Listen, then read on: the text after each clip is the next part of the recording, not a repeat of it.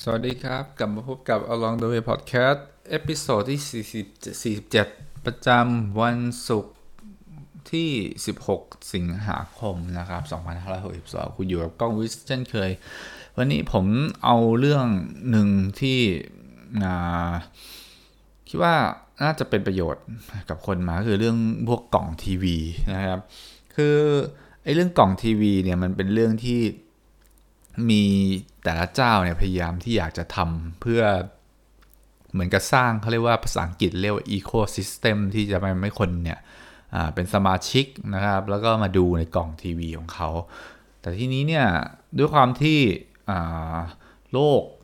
ตอนนี้เนี่ยสมาร์ทโฟนหรืออะไรอะไม่ใช่สมาร์ทโฟนพูดผิดสมาร์ททีวีนะครับสมาร์ททีวีเนี่ยมันก็เรียกว่าแทบจะทำได้เกือบทุกอย่างแล้วนะครับจะดู Netflix จะดู YouTube นะหรือจะทำอะไรก็ได้เพราะว่าอย่างกรณีของ Samsung ก็จะมี OS ของเขานะของ LG ก็มี Web OS นะครับแล้วก็ของSony เนี่ยก็เป็นพวก Bravia ที่เป็น Android OS นะครับก็คือใช้ระบบปฏิบัติการ Android TV นะมาใช้ซึ่งมักจะมีข้อเสียหน่อยหนึ่งตรงที่ว่าตัวที่เป็น Android เนี่ยมันต้องอัปเกรดเวอร์ชันเขาจริงเว็บ OS ของ LG ก็อัปเกรดนะแต่ว่าเท่าที่เคยได้ยินมาก็คือผมก็ไม่ได้ใช้ Android TV โดยตรงนะครับก็เข้าใจว่านะครับก็คือมีคนที่ใช้คนที่ขายหรืออะไรก็จะพูดว่ามันก็ต้องอาจจะมีอืดลงได้นะครับผมก็อันนี้ก็ฟังหูไว้หูแต่แค่จะต้องการสื่อว่าจริงแล้วอ่ะคือตัวทีวีสมาร์ททีวีปัจจุบันซึ่งมันก็แทบจะสมาร์ททั้งนั้นแล้วนะฮะมันบิวอินฟังก์ชันตรงนี้มาอยู่แล้วเพราะฉะนั้นเนี่ยไอ้พวกกล่องทีวีทั้งหลายแหละมันแบ่งเป็นหลายแบบนะก็คือแบบที่เป็นที่พบบ่อยสุดนะครับก็คือ Android ที่ก่อน Android Box นะครับ Android Box ตัว Android Box เนี่ยมันจะเป็นกล่องนะครับที่ลงระบบ Android ไว้คือผมต้องให้ทองเข้าใจกับทุกๆคนอย่างหนึ่งก่อนคือไอ้กล่องอะไรก็ตามที่มันเชื่อมกับทีวีเนี่ยมันมี2แบบนะแบบหนึ่งอาจจะผมเข้าใจว่าที่ไปเชื่อมกับเสาอากาศหรืออะไรไม่รู้ผมไม่แน่ใจพวกนั้นผมจะไม่ได้พูดถึงในวันนี้นะครับพวกอะไรอะคมชัด100%ล้านเปอร์เซ็นต์อะไรพวกนั้นแต่ผมจะพูดถึงไอ้กล่องที่มันจะแสดงรายการต่างๆเนี่ยผ่านอินเทอร์เน็ตนะครับภาษาเทคนิคก็เรียกว่า over IP นะครับใช้อินเทอร์เน็ตถ้าไม่มีอินเทอร์เน็ตก็ใช้ไม่ได้อย่างนี้เป็นต้นนะครับซึ่ง Android Box นี่ก็จะมีหลายเจ้านะครับเจ้าที่ทำบ่อยก็คือจีนแดงนะครับพวกจีนของจีนของจีนเนี่ยมันก็ต้นทุนต่ำนะแล้วก็จริงๆบล็อกพวกนี้มันก็คือคอมพิวเตอร์แหละมันคือคอมพิวเตอร์มันมี CPU คืออะไรก็ตามที่มาต่อคอมนะมันก็คือคอมพิวเตอร์นะครับคอมพิวเตอร์เล็กๆขนาดเล็กๆเอาไว้สำหรับเน้นดูทีวีทีนี้เขาก็ไปลงระบบ Android พอลงระบบ Android ก็สามารถที่จะลงแอปพลิเคชันได้ทีนี้มันก็เลยค่อนข้างซับซ้อนตีกันนะครับก็คือว่าก็ลงแอปพลิเคชันแต่ต้องเข้าใจว่าส่วนติดต่อผู้ใช้มันไม่เหมือนกันนะในมือถืออย่าง Android เนี่ยเร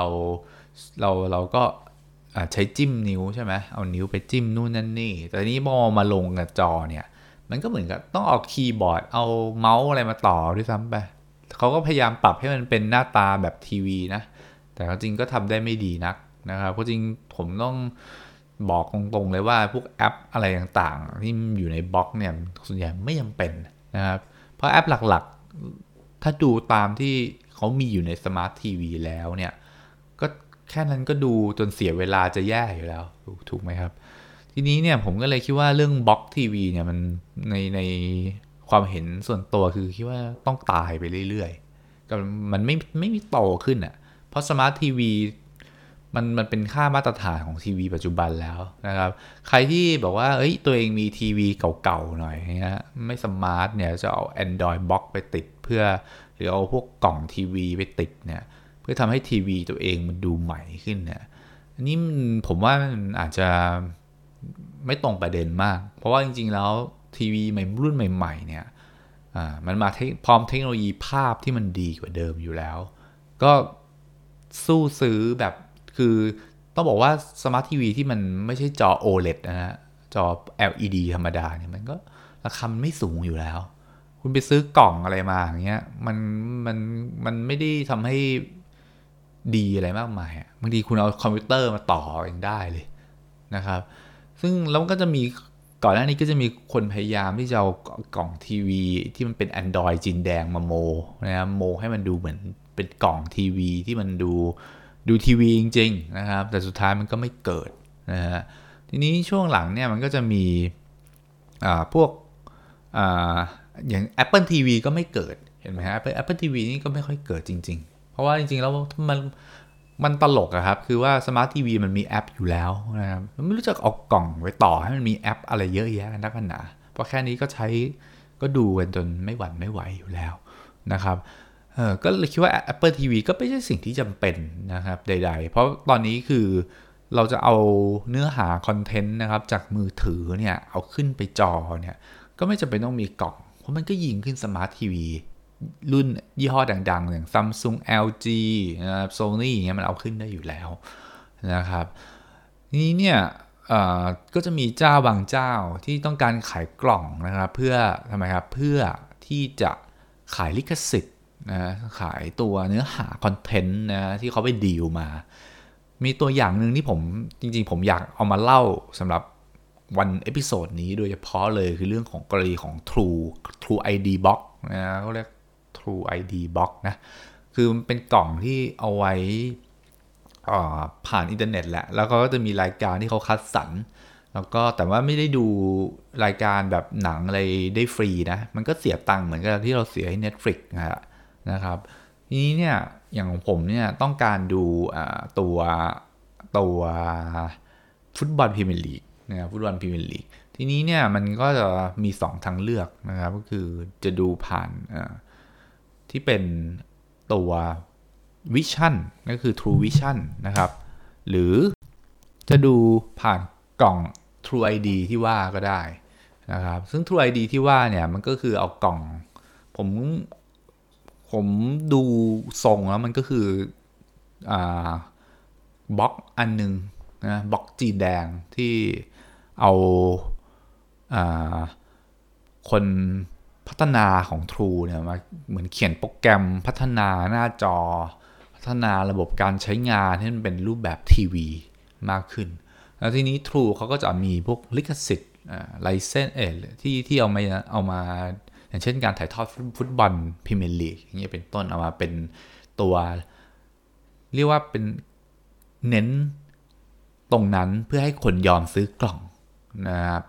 ซึ่งที่จะเล่าวันนี้เนี่ยคือจะบอกว่าอย่างผมเนี่ยไม่ติด True Vision ใช่ไหมฮะทีนี้ต้องการดูพรีเมียร์ลีกผมไปช็อป True นะครับบอกว่าเฮ้ยผมต้องการดูนะฮะพรีเมียร์ลีกซึ่งจริงแล้วโดยปกตินะมันก็ต้องดูผ่านเว็บนะฮะดูผ่านมือถือได้ซึ่งพอดูผ่านเว็บหรือผ่านมือถือได้เนี่ยเราก็สามารถเอาทีวีนะไม่ใช่เอาคอมพิวเตอร์นะครับหรือ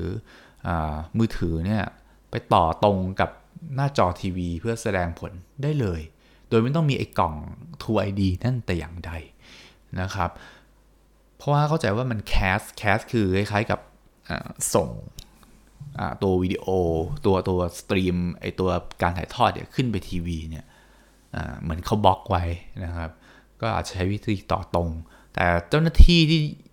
ขายนะฮะก็ต้องบอกว่าไม่เข้าใจนะครับคือแต่บอกท่าเดียวว่าเฮ้ยต้องใช้ True ID เท่านั้นดูผ่านเว็บผ่านมือถือเงี้ยไม่ได้นะครับซึ่งมันตลกเพราะว่าจริงๆแล้วในเว็บไซต์ของ True เนี่ยนะครับ